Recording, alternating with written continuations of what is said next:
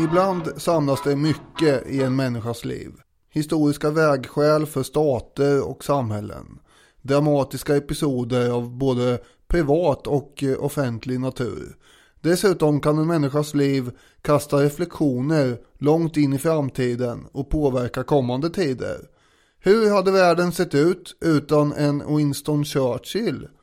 Hur hade Winston Churchill varit utan sitt kära och omätligt stolta släktskap med John Churchill? Båda dessa Churchillar har sannolikt påverkat inte bara sin samtid utan även den period som följde efter dem på olika sätt. De hade både stora stunder och motgångar, mänskliga laster och dygder. John Churchill, den första earlen av Marlborough, har för evigt i historien sin seger vid Blenheim. Winston, han har sitt slaget om England, bland annat. Eftersom det finns mycket spännande att avhandla så ska vi nu i 2 avsnitt följa den som levde först av dem, alltså John Churchills tillvaro, som utspelar sig i skarven mellan 1600 och 1700-talet. Han kanske är mer känd som just bara Marlborough. Spänn på er skorna med sporrar, ladda muskedundret och vässa värjan. För nu ska vi in i engelsk politik på 1600-talets andra hälft. Och vi ska in i rakhöljda slagfält på den europeiska kontinenten. Följ med!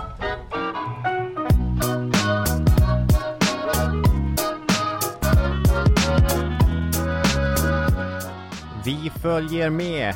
Och vilka vi är lite oklart. Men jag heter Robin Olofsson, du heter Daniel Hermansson. Och alla ni lyssnare, ni är ju tusentals där ute. Ni har olika namn, men ni är alla lika välkomna till den här säsongens första dubbelavsnitt. Och som du säger, en riktig urladdning om John Churchill, hertigen av Marlborough. Ja, det måste man ju någon gång avhandla i en historisk podd. Ja. Men nu skrattar du här. men det passar sig ju väl att man gör det eftersom det är en intressant person, rafflande öde till det. Har du läst hela hans titel någon gång? Nej, eller det har jag kanske, men jag vet inte riktigt om jag kommer ihåg den.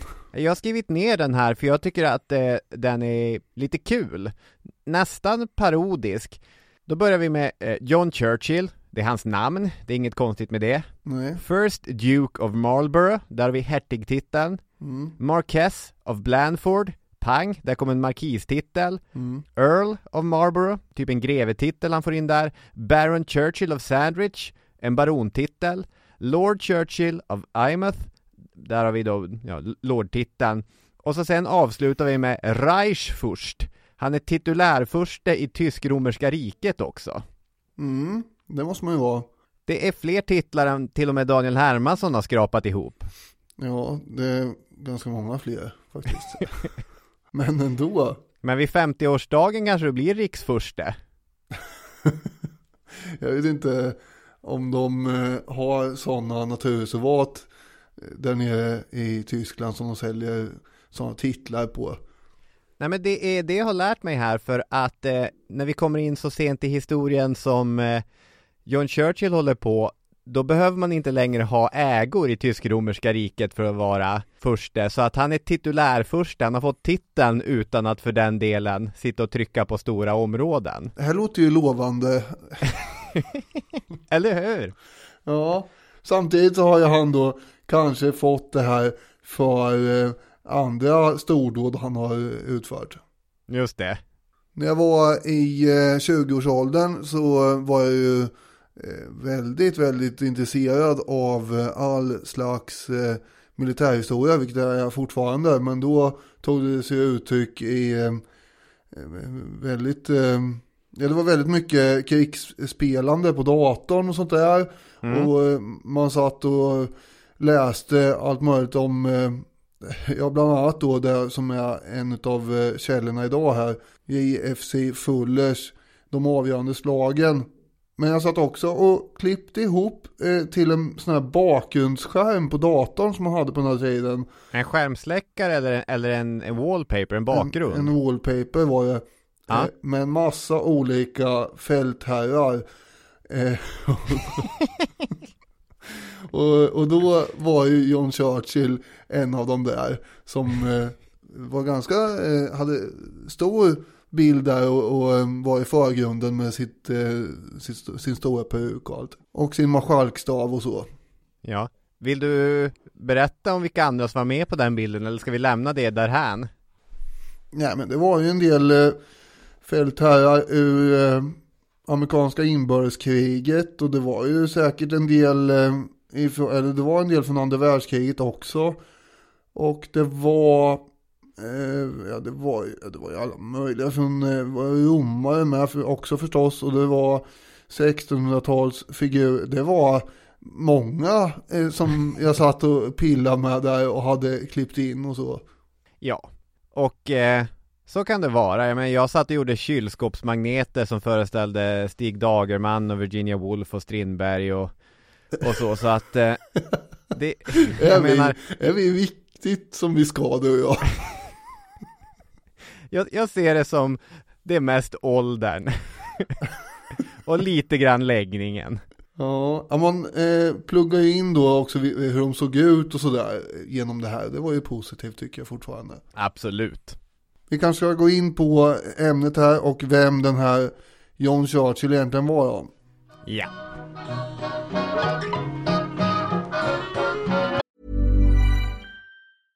Want flexibility? Take yoga. Want flexibility with your health insurance? Check out United Healthcare Insurance Plans. Underwritten by Golden Rule Insurance Company, they offer flexible, budget-friendly medical, dental, and vision coverage that may be right for you. More at uh1.com. I'm Sandra, and I'm just the professional your small business was looking for. But you didn't hire me because you didn't use LinkedIn Jobs. LinkedIn has professionals you can't find anywhere else, including those who aren't actively looking for a new job, but might be open to the perfect role, like me. In a given month, over 70% of LinkedIn users don't visit other leading job sites. So if you're not looking on LinkedIn, you'll miss out on great candidates like Sandra. Start hiring professionals like a professional. Post your free job on linkedin.com/people today. Wow. Nice. Yeah. What you're hearing are the sounds of people everywhere putting on Bombas socks, underwear, and T-shirts made from absurdly soft materials that feel like plush clouds. Yeah, that plush. And the best part? For every item you purchase, Bombas donates another to someone facing homelessness. Bombas, big comfort for everyone. Go to bombas.com/ACAST and use code ACAST for 20% off your first purchase. That's bombas.com/ACAST, code ACAST.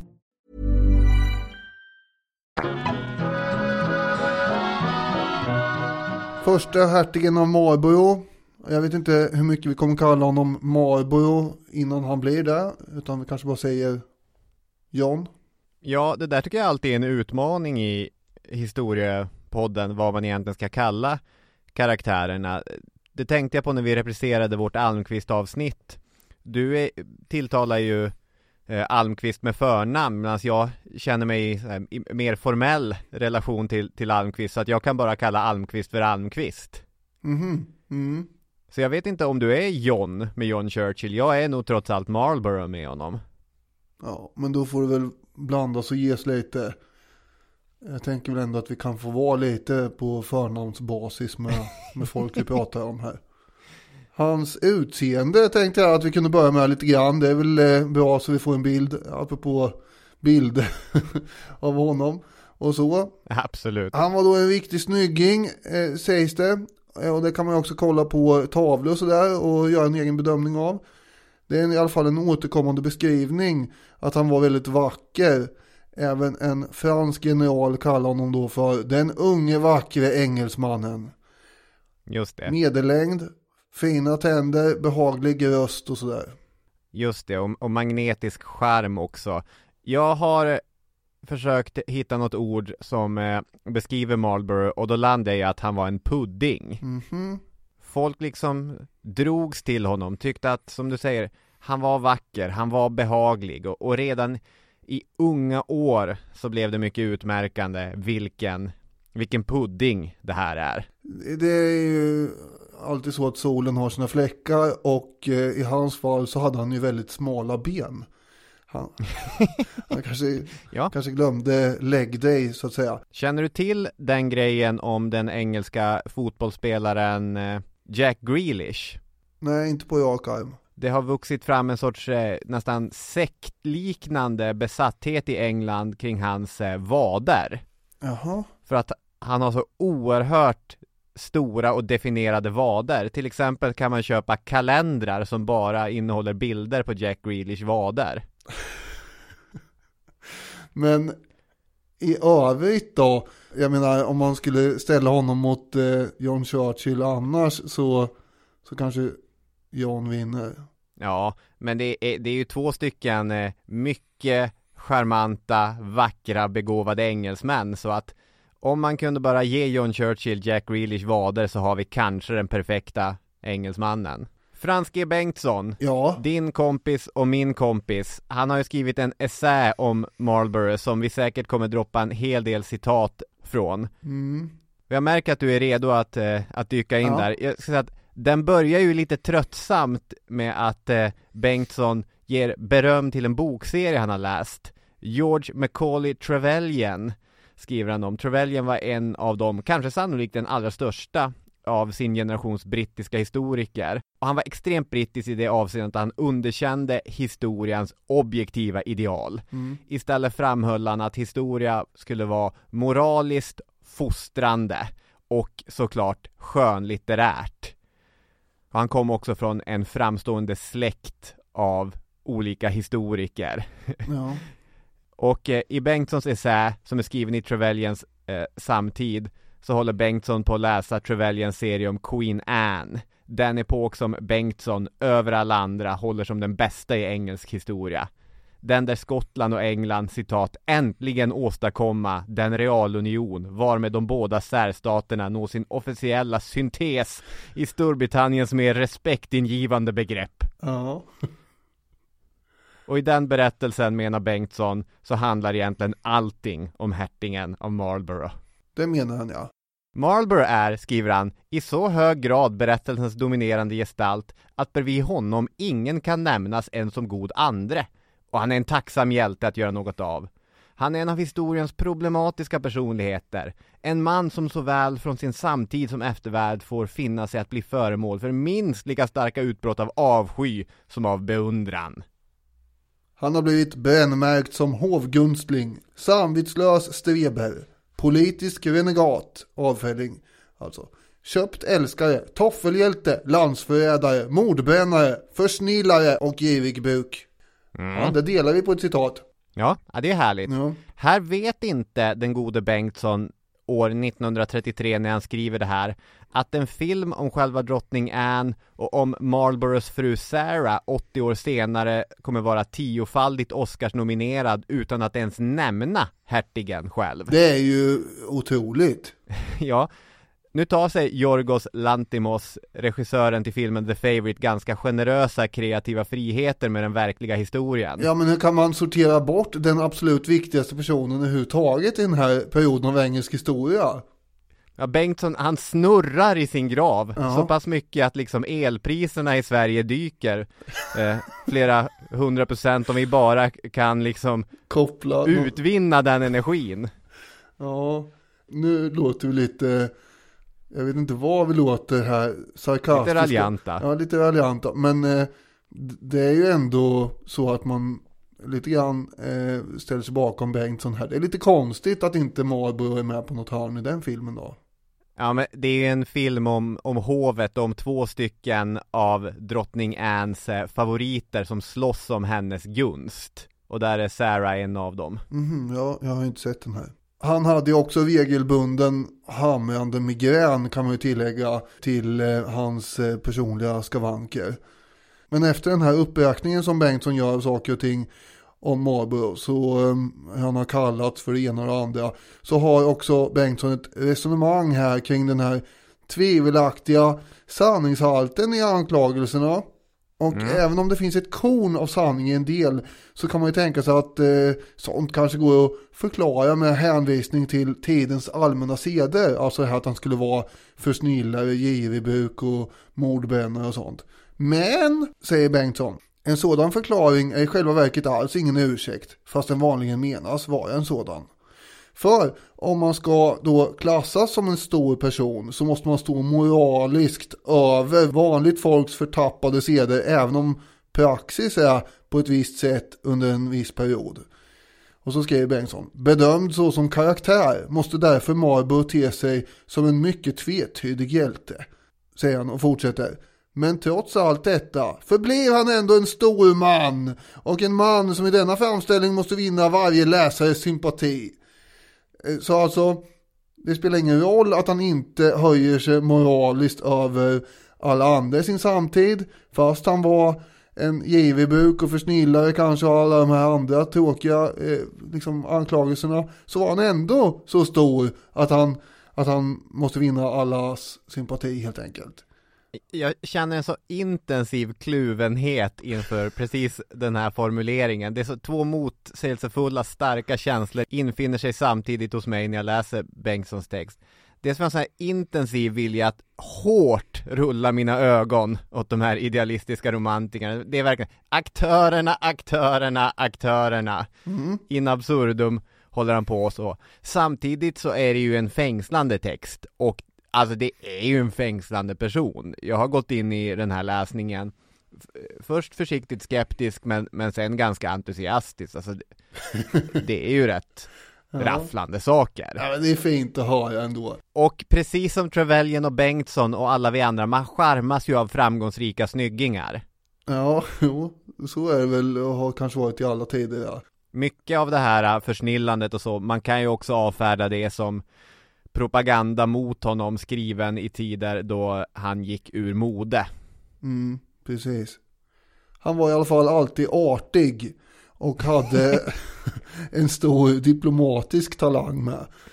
Framförallt hade han, som Fuller säger, en ängels tålamod med dumbommar, för även om han var tapper, ägde en livlig fantasi och en myckenhet sunt förnuft, så var hans mest framträdande egenskap självbehärskning. Ingenting kunde bringa honom i fattningen, vare sig bundsförvanters korttänkthet, politikers falskhet eller motståndarnas knep. Nej. Ja, de är ju översvallande positiva, firma Bengtsson Fuller. Ja, det är de. Verkligen. Vad är det då som är den här John Churchills, vad ska man säga, claim to fame? Jo, det är ju militära bragder och insatser. Det är så han kvalade in på Daniel Hermanssons wallpaper. Ja, exakt så faktiskt. Hade han varit poet så hade han ju inte varit med där. Nej, och då hade det jag hade han inte känt till honom överhuvudtaget. Utan då hade det inte blivit något avsnitt om honom om han inte hade förvandlats till en kylskåpsmagnet i den unge Olofssons hem. Ja, och i det lever han ju fel epok för att bli. Ja, just det. För han föds ju 1650. Så är det. Det 30-åriga kriget har varit slut i 2 års tid. Men det är stormiga tider som väntar i England. Bara året innan hade man gjort sig av med den där träliga gamla monarkin och blivit en republik. Ett tillstånd som skulle gälla tills lille John hade hunnit bli 10 år gammal. Det är alltid någon storm som blåser under 1600-talet. Det är alltid nya vågor att rida ut. Johns pappa heter Winston Churchill, ett namn som vi såklart är mycket bekanta med. Men det är givetvis inte the original Winston som det här handlar om. Utan det är Winston Churchill den äldre. Pappan var parlamentsledamot och en adelsman, men inte för den saken skulle en naturlig höjdare i hönsgården. Det här var ett hus där pengarna inte fanns i överflöd. Så före John Churchill så är inte det här huset någon av Englands absolut tyngsta, vad ska man säga, gestalter. Nej, hans pappa hade också ställt sig på royalisternas sida i inbördeskriget, vilket då ledde till ekonomisk katastrof för familjen. Och familjen Churchills motto ska ju då ha varit trogen men otursförföljd. Det tycker jag är ett utmärkt motto. Det ska fler sådana motton. Jag tycker att Jag vet inte vad du känner, men jag tycker det är lite svårt att hitta balansen i berättelsen här, tycker jag. För det här är ju ingen hjälteresa om en fattig bonddräng som tränas av en ålderstigen trollkarl och besegrar den stora fienden och sen kröns till kung över ett enat och lyckligt rike, utan det är ju en person som föds in i ett skrå där hans talanger överensstämmer med de ideal och de uppdrag som ligger inom det skråets ramar, eller vad man ska säga. Ja, men vi har ju en ung adelsman här, John. 1662 är han 14 år. Går ju att jämföra med en visserligen något lite äldre Daniel Hermansson och en lite äldre Robin Olofsson som sitter och gör kylskåpsmagneter och snickrar ihop wallpapers. Så då håller ju nämligen John på med att knåpa ihop såna här gripar och svärd och sitta och dikta och måla såna här heraldiska grejer. Det låter lite som en adlig hippie av något slag. Ja, lite så här slagen av de gamla höviska idealen. Går inte det här att få in i någon slags berättarteknik? Ja, det borde det gå, absolut. Även om man inte är en dräng som träffar någon magisk gubbe med hatt. Nej, så är det. Jag vill liksom bara göra den här poängen att han är inte Luke Skywalker, utan han är född i en inflytelserik Jedi-familj. Även om han blir en oväntat framgångsrik Jedi. Okej, ja.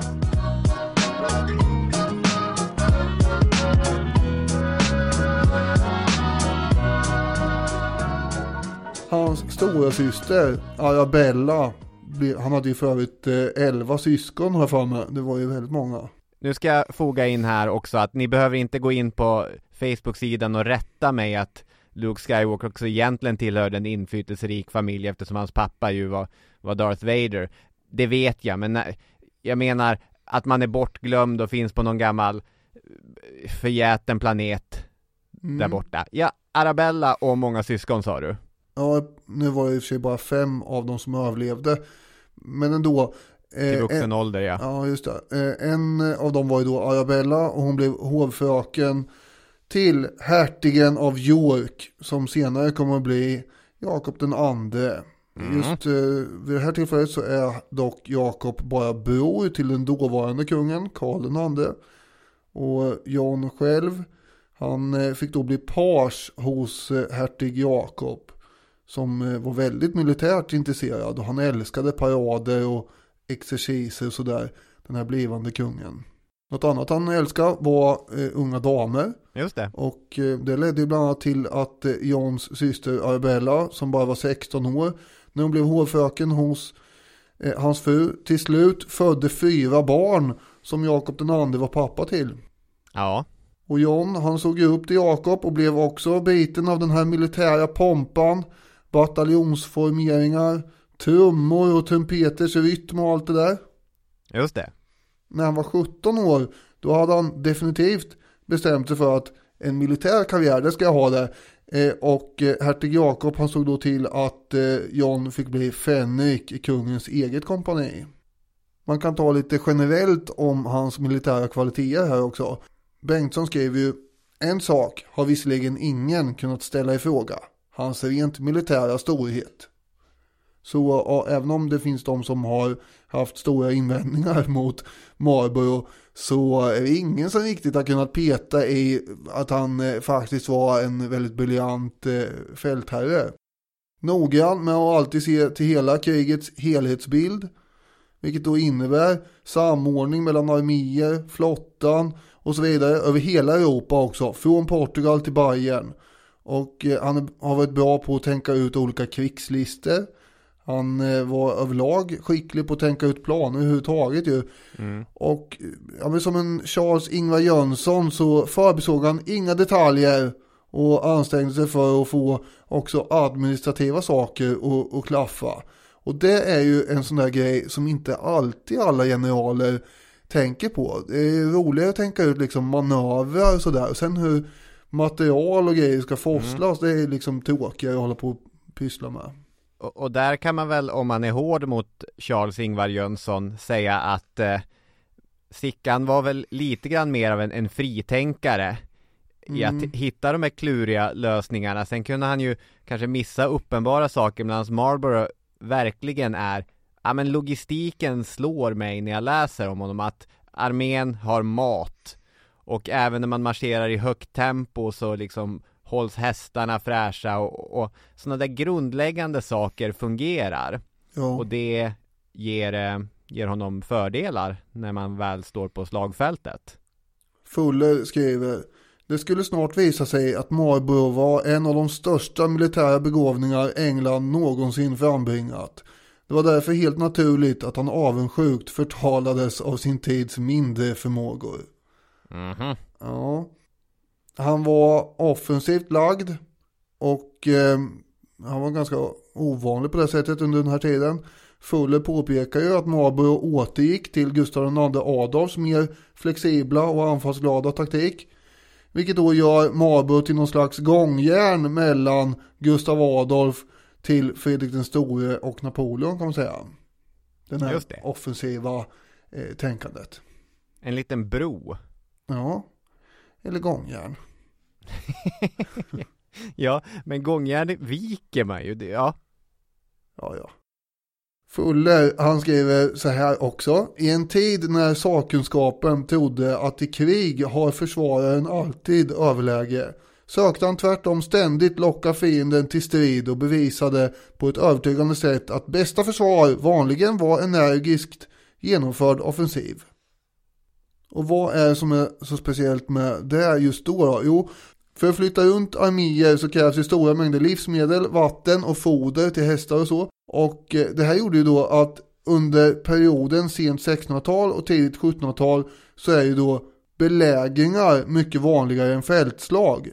Och därför så föredrogs ju då en allmänt defensiv taktik och ett undvikande av konfrontation, kan man säga. Mm. Här gäller det att manövrera och göra kringgående strategier och sånt. Men tekniska förändringar har också gjort att en mer offensiv variant är gynnsamt också. Och det var där Marlborough tillsammans med till exempel Karl XII också under samma tid personifierade lite grann när det gäller den här offensiva taktiken då. Och vid början av 1700-talet så hade ju då antalet vapen reducerats. De flesta hade flintlåsgevär och pikarna, de var utbytta mot bajonetter i ganska stor utsträckning. Och allt möjliggjorde en förenkling av hur enheter då kunde formeras. Och med envisa infanterianfall så låstes fienden fast och utsattes sen efter det för kavallerichock med värjan. Och Marlborough, han tilldelar ju sina ryttare då bara 3 kulor per fälttåg. Och de fick bara användas för att skydda hästarna när de betade. Alltså inte i strid. Just det är värjan man ska ha när man rider mot fienden. Ja, och här påminner ju det som sagt en hel del om Karl XIIs taktik också. En kapten i ett av Marlboroughs regementen skrev ju senare: inte en enda gång kan det sägas att han försummade ett tillfälle till strid när det fanns minsta möjlighet att komma åt fienden. Och varenda gång ledde han stridens förlopp med så stort omdöme och förutseende att han aldrig utkämpade en strid som han inte vann eller belägrade en stad som han inte intog. Men också, mitt uppe i stridens hetta, var han glad, orubbligt lugn och klar i tanken.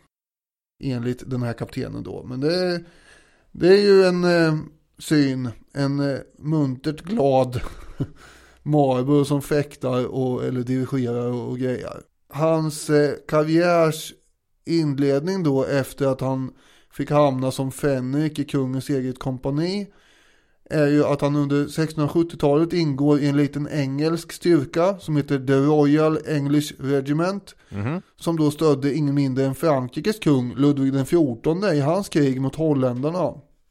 Alltså stred då John Churchill, ironiskt nog med tanke på det som sen ska komma, på den franska kungens sida.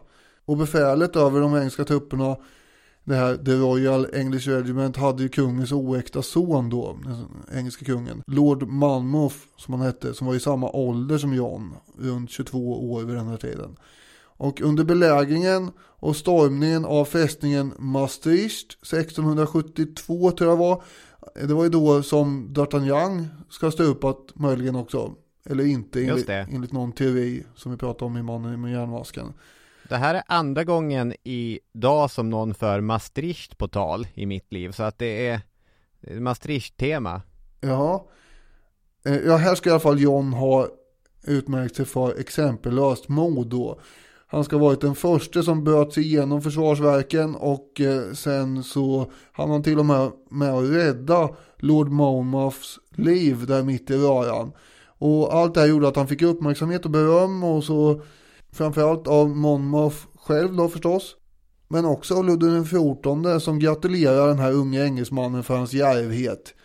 Och sen utnämnde den franske kungen honom till generallöjtnant till och med för den här fransk-engelska armén i Nederländerna. Just det, mycket härliga klapp på axeln och ryggdunk och så vidare. Ja, det här är lite som om en rysk tsar skulle ha befordrat Lenin i unga år.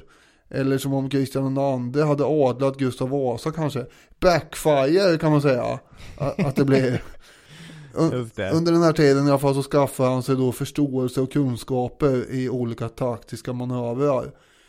Nu tror jag att det inte bara är jag som undrar vad är det andra Maastricht-inlägget i ditt liv här idag?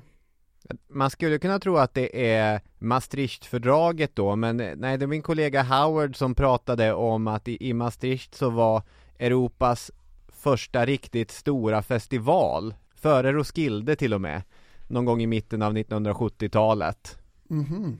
Så känd för belägringar och stora musikfestivaler. Och fördrag. Just det.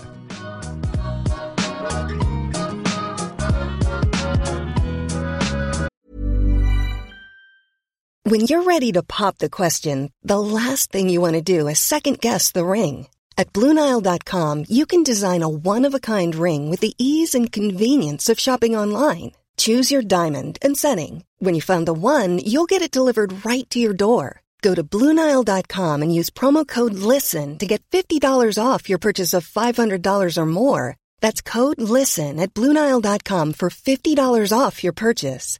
BlueNile.com, code LISTEN. Burrow is a furniture company known for timeless design and thoughtful construction, and free shipping, and that extends to their outdoor collection. Their outdoor furniture is built to withstand the elements, featuring rust-proof stainless steel hardware, weather-ready teak, and quick-dry foam cushions. For Memorial Day, get 15% off your Burrow purchase at burrow.com/ACAST, and up to 25% off outdoor. That's up to 25% off outdoor furniture at burrow.com/ACAST.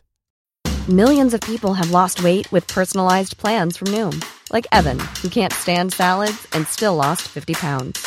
Salads generally for most people are the easy button, right? For me, that wasn't an option.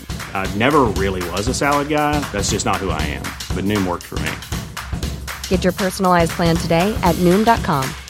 Real Noom user compensated to provide their story. In 4 weeks, the typical Noom user can expect to lose 1 to 2 pounds per week. Individual results may vary.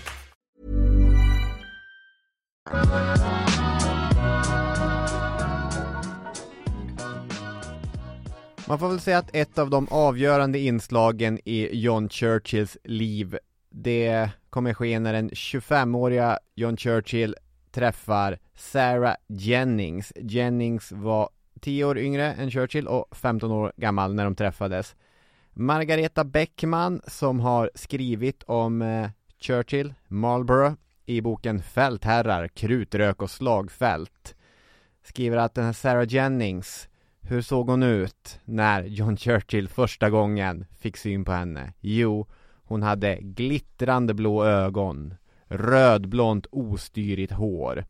Det var 2 puddingar som träffar varandra. Men det centrala i berättelsen är att Sarah Jennings inte är dotter från ett stort, viktigt hus. I själva verket var hon dotter till hertiginnan av Yorks hovdam. Så det som John Churchill gör är att han gifter sig för kärlekens skull.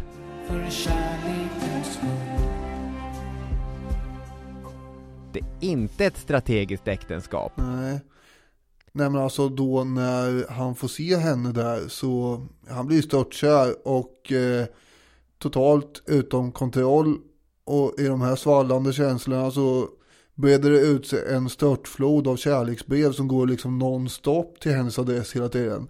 Det bara matas iväg kärleksbrev. Han är på.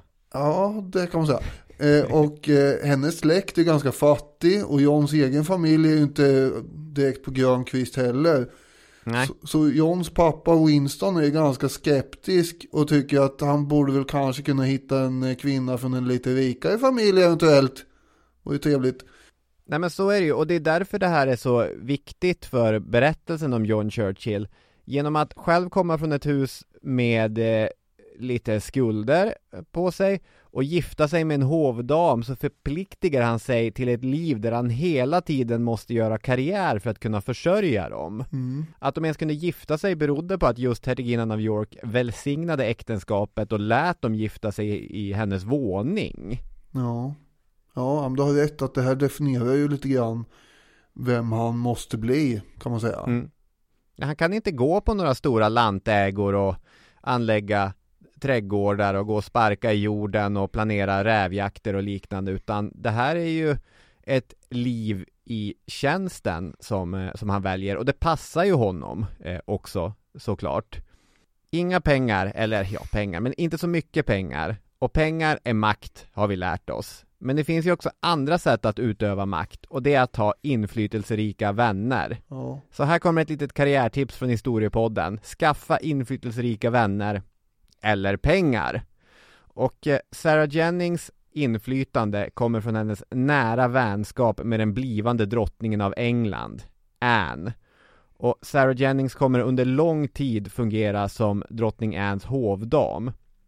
Där vi befinner oss nu i historien, när Sarah och John har gift sig, då är vi i slutet av 1670-talet, då är ju Anne fortfarande bara en prinsessa.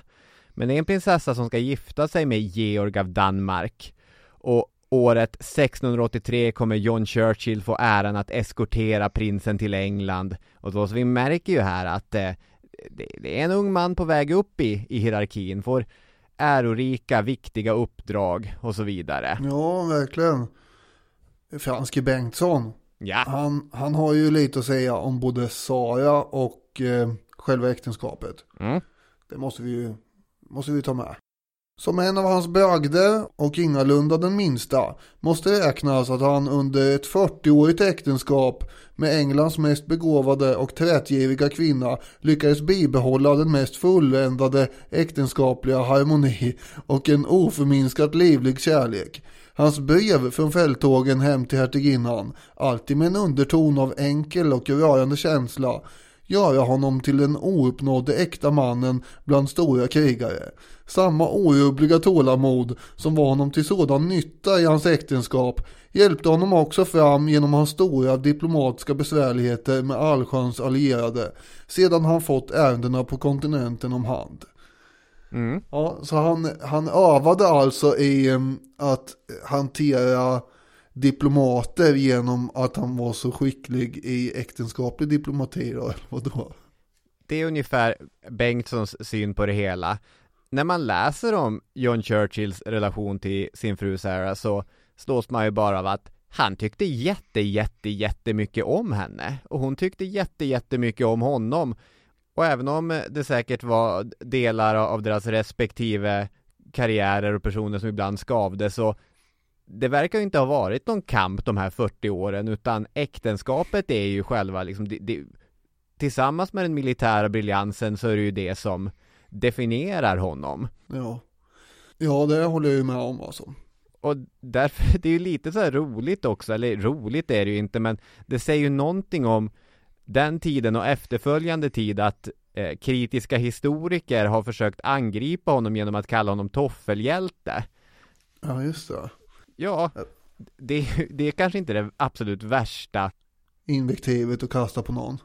Nej, liksom, och det är inte heller så att Sarah bestämmer över honom, utan han är ute och krigar över hela kontinenten, så att det är inte så att det är han springer där med marmeladmackor i tofflorna till henne varje morgon. Nej, precis. Medan hon sitter bredvid drottningen och försöker få drottningen att närma sig henne och John politiskt. Det är ju det som är liksom hennes gebit. Han får ju en del utnämningar och titlar som baron av Weymouth. Det är väl en av kanske alla de där titlarna du drog, jag kommer inte ihåg. Och han blir överste för livdragonerna och så. Och det här ger ju lite bättre ekonomi också. Och han avancerar i sociala hierarkier genom alla de här ansträngningarna. Just det. Och under 1680-talet så får då familjen råd att köpa ett hus och så får de 2 döttrar. Och John är under den här perioden nära med den dåvarande kungen Karl II och de reser på diverse utflykter tillsammans och man håller på och spelar tennis ihop regelbundet och sådär. Som Sven Jerring och Gustav V. Exakt så. Men sen dog Gustav V och det gjorde Karl II med 1685 och då blev Jakob II ny kung. Och det var alltså hos Jakob som John en gång i tiden var page. Han som fick 4 barn med Johns stora syster. Just det. Och som också gjorde att John blev så där militärt intresserad. Mm. Jakob II var halvbror till Karl II, men mycket mer allvarligt så var han katolik. Omg. Verkligen. Det tyckte parlamentet också. De hade gjort ingående försök att få någon bortplockad ur successionsordningen. Det är faktiskt den frågan som splittrar parlamentet i 2 partier. Tories, liksom vanliga kungavänliga ledamoter, och Whigs, antikatolska ledamoter. Men försöken att utesluta Jakob hade misslyckats. Och helt plötsligt satt han där, en katolsk konung. Ja, jag vet inte exakt hur tydlig han var med att han var katolsk eller tänkte gå över dit. Jag tänker på det här avsnittet om mannen med järnmasken. För i det gick det ut på att han hade hemliga överläggningar med Ludvig den 14 som var hans förebild förstås. Just det. Men visst var han öppet vänligt inställd gentemot katolicismen i alla fall, att han var mot såna här lagar som gick ut på att sparka ut alla katoliker ur England och så.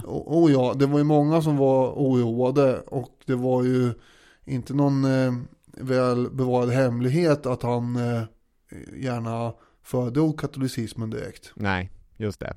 Lord Monmouth som Churchill hade räddat livet på tidigare där i Maastricht, det var ju då Karl IIs utom äktenskapliga son, eller hur? Just det, han hade inga legitima arvtagare, men han hade den här Lord Monmouth som själv tyckte att han borde vara legitim arvtagare och lite grann hade skickat massa arga brev till parlamentet och erkänn mig.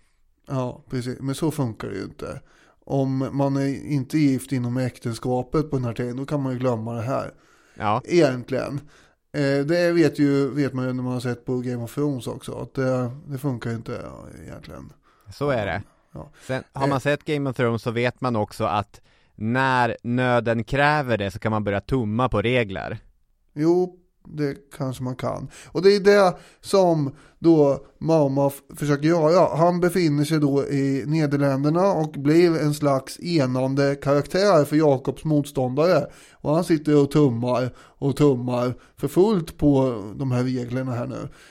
Och han genomför då ett djärvt drag. Han landstiger vid Bristol med 3000 soldater och 4 kanoner. Här har vi en invasion som vi inte har hört så ofta talas om. Jag menar, vi har ju slagit vid Hastings, det är ganska känt. Men invasionen av England här på 1680-talet med invasionen vid Bristol, det är ingenting som brukar dyka upp jätteofta i historiska dokumentärer. Nej, den är mindre omtalad. Enligt uppgifter från Encyclopedia Britannica så kunde han samla ihop en upprorsarmé på 8000 infanteri och 1000 kavalleri där i Bristol. Ja, det var ju så att han fick lite anhängare efter att han hade landstigit. John då, han är ju alltjämt här lojal mot kungen, Jakob II. Och sen så alltså ut för att slå ner den här upprorsinvasionen. Mm. Och i slaget vid Sedgemoor den 5 juli 1685 så krossas Monmouth och hans armé av John och hans styrkor.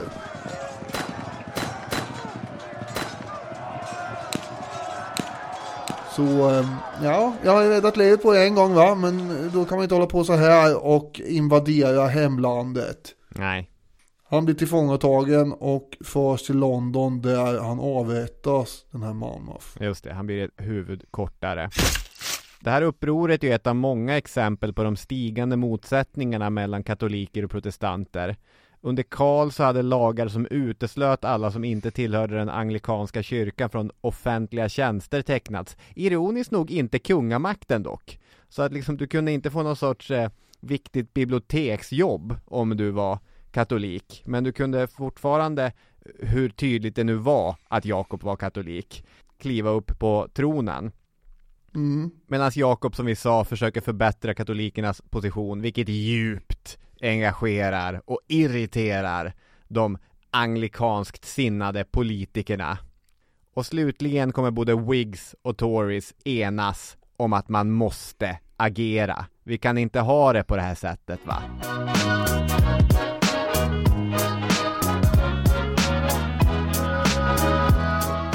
Det har ju nämnts tidigare i podden då och då som en historisk vattendelare. Ja. Och nu är den här. Den ärorika revolutionen. Precis.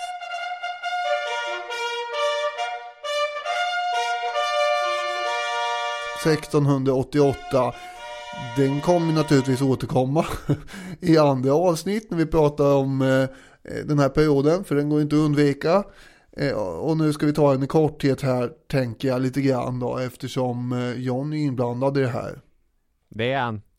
De här spänningarna mellan katoliker och protestanter hade ju då ökat och kommit till öppen konflikt, som du säger. Och vi har ju då ståthållaren i Nederländerna, Wilhelm av Oranien. Han representerar då protestanternas sida. Och Wilhelm är ju Jakobs systerson, och hans fru Maria är också dotter till Jakob. Och under hösten 1688 så reser då Wilhelm med 500 transportfartyg fulla av soldater, 60 örlogsfartyg mot England. Och det här kanske man har hört mer om än den här Bristol-invasionen i och för sig. Det är mer bekant. Det som har skett här är ju att de engelska parlamentsledamoterna helt enkelt har erbjudit Wilhelm den engelska kronan. Just det. Så han är på ett sätt inbjuden, även om det också är en invasion såklart. Ja, det är en inbjudsinvasion. Ja, men precis, det är lite... Det är som om någon har en fest och sen har de andra festdeltagarna där bjudit in andra personer som inte, så att säga, ägaren av festen känner till att de ska komma. Eller? Ja. Ja, absolut. Och John, han väljer då att stödja Wilhelm. Han har så bra fingertoppskänsla alltså. Ja, den här gången spelar han ju rätt häst. Och om det var protestantiska eller rent realpolitiska skäl i och för sig, det är ju lite oklart. Kanske både och. 24 november så lämnar i alla fall John tillsammans med 400 av sina ryttare kungen Jakob den andre och ansluter sig till Wilhelms inbjudningsinvasion. Och Jakob, han tappar egentligen all geist ganska snabbt, ger upp, lämnar landet och tar sig till Frankrike i december 1688. Och då har vi Wilhelm av Oranien som blir ny engelsk monark under namnet Wilhelm den tredje. Och där hade vi den ärorika revolutionen. Där hade vi den, precis. Och för John Churchill så har i alla fall inledningsvis det här varit positivt. Han har bytt sida i precis rätt ögonblick och kan nu inkassera följande titlar. Earl of Marlborough, check. Dessutom så är han medlem i kronrådet eller det hemliga rådet. Check. Så nu sitter han och tar de avgörande besluten egentligen. Och Wilhelm, han hade under en lång tid varit i strid mot Ludvig den 14, John Churchills gamla ryggdunkare, och den här Ludvigs Frankrike. Det finns till och med en argumentation som man stöter på ibland om att Wilhelms primära intresse av England var som en slags resurs. Det är faktiskt precis det ordet som NE använder i kampen mot den franske kungen. Jaha. Och I England så ser man revolutionen som just ärorik eftersom Wilhelm och hans medregent Maria den andre, de tar udden av en tilltagande religiös konfliktyta. Nu liksom efter den ärorika revolutionen så de här katolska, protestantiska spänningarna lite grann, de minskar, det blir lugnare ute på sjön. Men kanske allra mest så är den ärorika revolutionen ärorik för att den konstitutionella monarkin som i och med 1689 års Bill of Rights slås fast och på något sätt blir den engelska bilden av monarkin. Och det accepterar ju Wilhelm. Men det innebär ju också att England ganska tydligt nu börjar hamna i hörnet anti-Frankrike. Ja, det får man ju lugnt säga.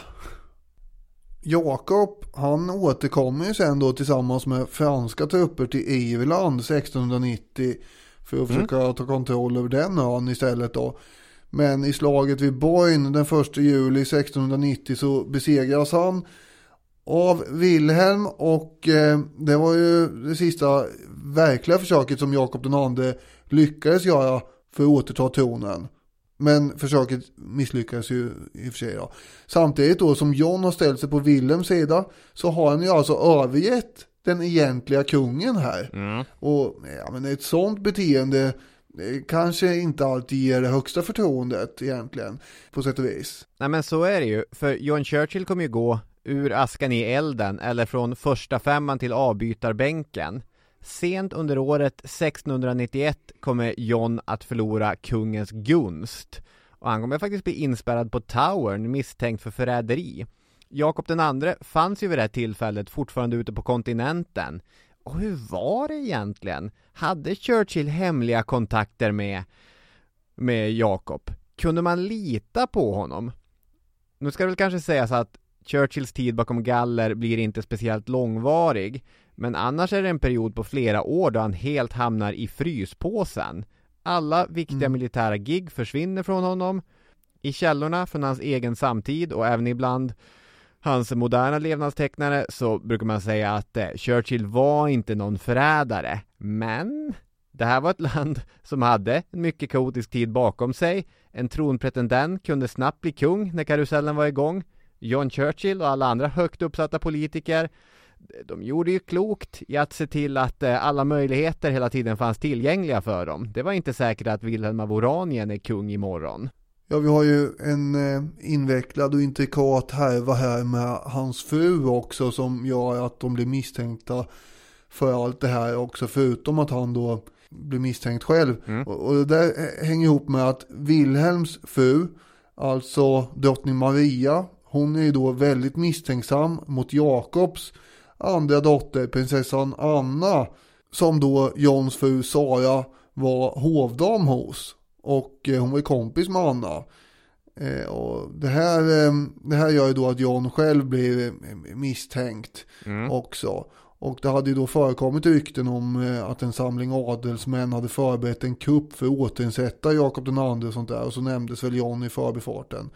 Och det var ju då han hamnade i den där cellen som du sa på Towern där han fick sitta i 5 veckor. Han hade ju faktiskt brevväxlat med Jakob som han hade hjälpt till att avsätta, som numera höll till i Frankrike. Men det verkar mest ha handlat om att försöka bota ett dåligt samvete och att rättfärdiga att han hade ställt sig mot honom och sådär. Just det. Än att försöka planera några motkupper och så. Det verkar väldigt konstigt att man skulle först bara, nej, nu ska jag hjälpa till och få bort dig från tronen här och sen försöka få tillbaka honom till tronen. Det verkar väldigt inkonsekvent. Ja men så är det ju. Men min känsla och förståelse är ju verkligen den att om Jakob skulle komma tillbaka, då är det ju bra att i förhand försöka lappa ihop relationen. Så att Jakob ska förstå, ja, men du var tvungen att göra det du var tvungen att göra. Men nu är jag tillbaka och nu vill jag att du ska leda soldater för min räkning. 1694 så avled ju sen då den här drottning Maria som hade varit drottning tillsammans med Wilhelm då. Och då förbättrades relationerna mellan Wilhelm och hans svägerska prinsessan Anna. Och hon blev också då tronföljare. Och 1702 så dör ju Wilhelm själv efter att han har ramlat av en häst under en jakt. Och då framträdde ju Anna som drottning över England. Och var det inte så att Annas hovdam hade varit Johns fru? Jo, så var det, ja. Det är mycket att hänga med i här. Men det här är ju kapitlet politiska intriger i det här avsnittet. Så att nu förstår man ju då att om ens fru har varit hovdam hos den nya drottningen, då helt plötsligt då reser man ju upp mot höjderna igen här. Och relationen mellan Wilhelm och John, den hade i och för sig varit stormig tidigare, som sagt. Det kan man ju lätt beskriva det som när man har hamnat i fängelse och ner i fryspåse och allt det där. Men den hade ju också förbättrats strax innan Wilhelm hade dött och de hade försonats igen, och då hade ju John Churchill Marlborough stigit upp i kurserna igen och han hade blivit utnämnd till överbefälhavare faktiskt över de engelska trupperna i det här kommande kriget mot Frankrike. Just det, och drottning Anne, eller drottning Anna på svenska, sa du det, jag kanske inte hängde med i intrigerna, men att trots att hon faktiskt var Jakobs barn så hade hon ju också, i ett fint exempel på fingertoppskänsla, brutit med pappan precis i och med den ärorika revolutionen, och därför kom hon undan den liksom guilt by association grejen. Man kan sammanfatta det hela som att hans ställning i landet här nu i början på 1700-talet är oerhört stark, eftersom både han och framförallt Sara under så lång tid har varit vänner med drottning Anna. Verkligen.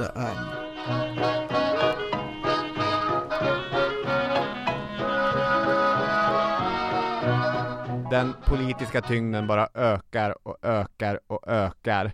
Och det är en tyngd som kanske behövs.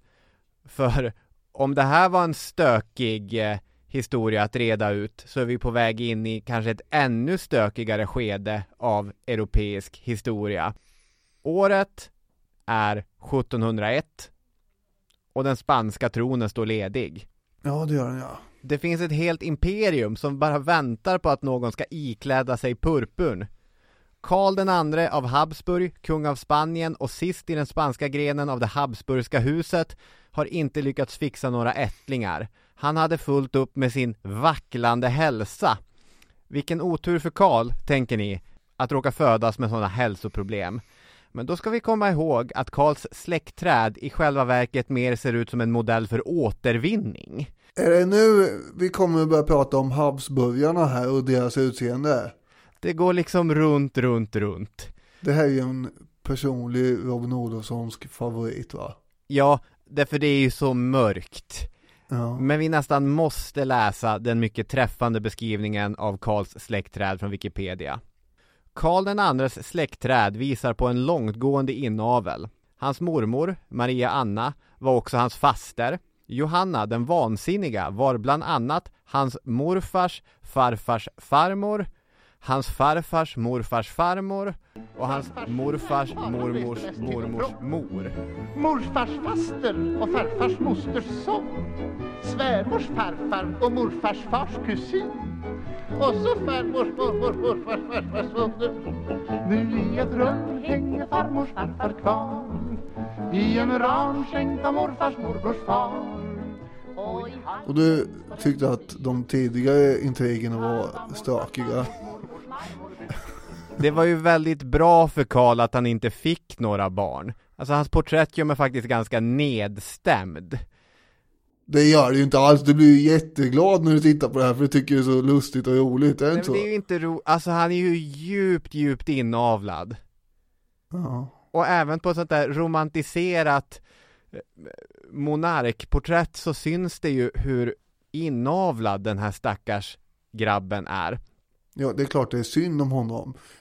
Och i den här allmänna föreställningen om djupt inavlade människor så tänker vi så här, den sista färden, glesbygdsbor som spelar banjo och så vidare. Men det är ju huset Habsburg som man borde tänka på när man tänker på inavel. Så det var ju bra att det tog slut där. Men nu sitter alla, och när jag säger alla så menar jag väl i själva verket Ludvig den 14 av Frankrike och den tysk-romerske kejsaren Leopold den första. Såklart kusiner till Karl den andre, båda två.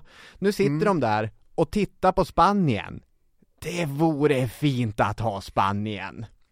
Ja, särskilt tycker ju kanske, ja det tycker båda, men Ludvig den 14 vill väl undvika att hamna i en situation där Habsburgarna omringar Frankrike här igen. Såklart, absolut. Så de sista åren av Karls liv så är det ett trakterande och ett dealande, och det är ett försök att bli utsedda till att efterträda honom. Och i mitten, där sitter England och där sitter Nederländerna. Obekväma med tanken på att endera part ska lägga till Spanien i sitt expansion pack. Och det sista som hände innan Karl II av Habsburg plockade ner skylten var att han kommer peka med sin krumma hand på Ludvigs barnbarn Filip och säga: du ska bli min efterträdare. Och med det så kommer ju maktbalansen i Europa rubbas så till den grad att nu är det många som känner att det är vi mot Frankrike. Som ytterligare då krigsmotiv för England så hade ju Ludvig den 14 också utsett Jakob den Andres son som engelsk tronpretendent. Så han tyckte då att dels skulle hans egen släkting sitta på den spanska tronen, men så borde ju också Jakob den andre, alltså den här katolske killens son, sitta på den engelska tronen. Ja. Ja, och det oroar ju då förstås Anna och alla protestanter. Ja. Eller oroade, irriterade väl kanske framförallt.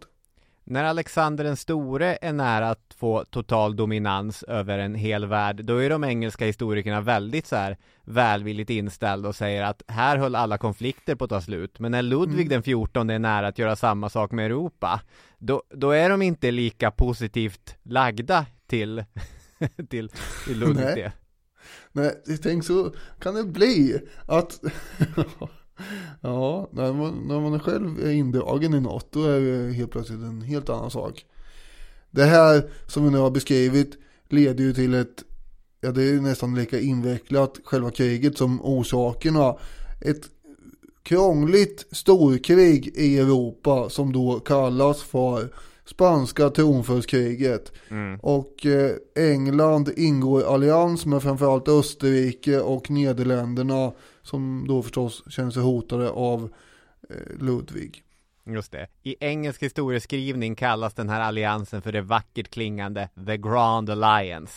The Grand Alliance. Och sen har vi då Marlborough som då blir överbefälhavare för de här sammanlagda allierade trupperna. Och hur det ska utveckla sig tänker väl jag att vi pratar om nästa vecka. Spännande. Då pausar vi där innan några skepp har lämnat engelska hamnar. Och så säger vi tack så hemskt mycket för att ni har varit med oss den här veckan. Om ni tyckte det här var intressant med massa engelska puddingar och politiska intriger, då vet ni att det kommer bli ännu bättre nästa vecka när det smäller loss på riktigt. Ja, då exploderar det och där vill vi absolut vara med. Så ha en bra vecka tills dess, så hörs vi. Yes, hej då med er!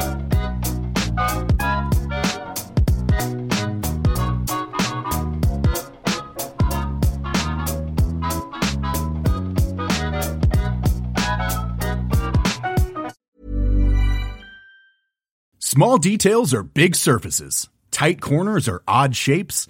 Flat, rounded, textured, or tall. Whatever your next project, there's a spray paint pattern that's just right. Because Rust-Oleum's new Custom Spray 5-in-1 gives you control with 5 different spray patterns. So you can tackle nooks, crannies, edges, and curves without worrying about drips, runs, uneven coverage, or anything else. Custom Spray 5-in-1. Only from Rust-Oleum.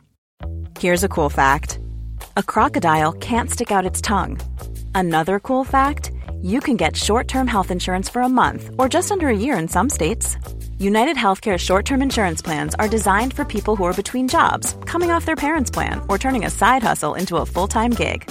Underwritten by Golden Rule Insurance Company, they offer flexible, budget-friendly coverage with access to a nationwide network of doctors and hospitals. Get more cool facts about United Healthcare short-term plans at uh1.com.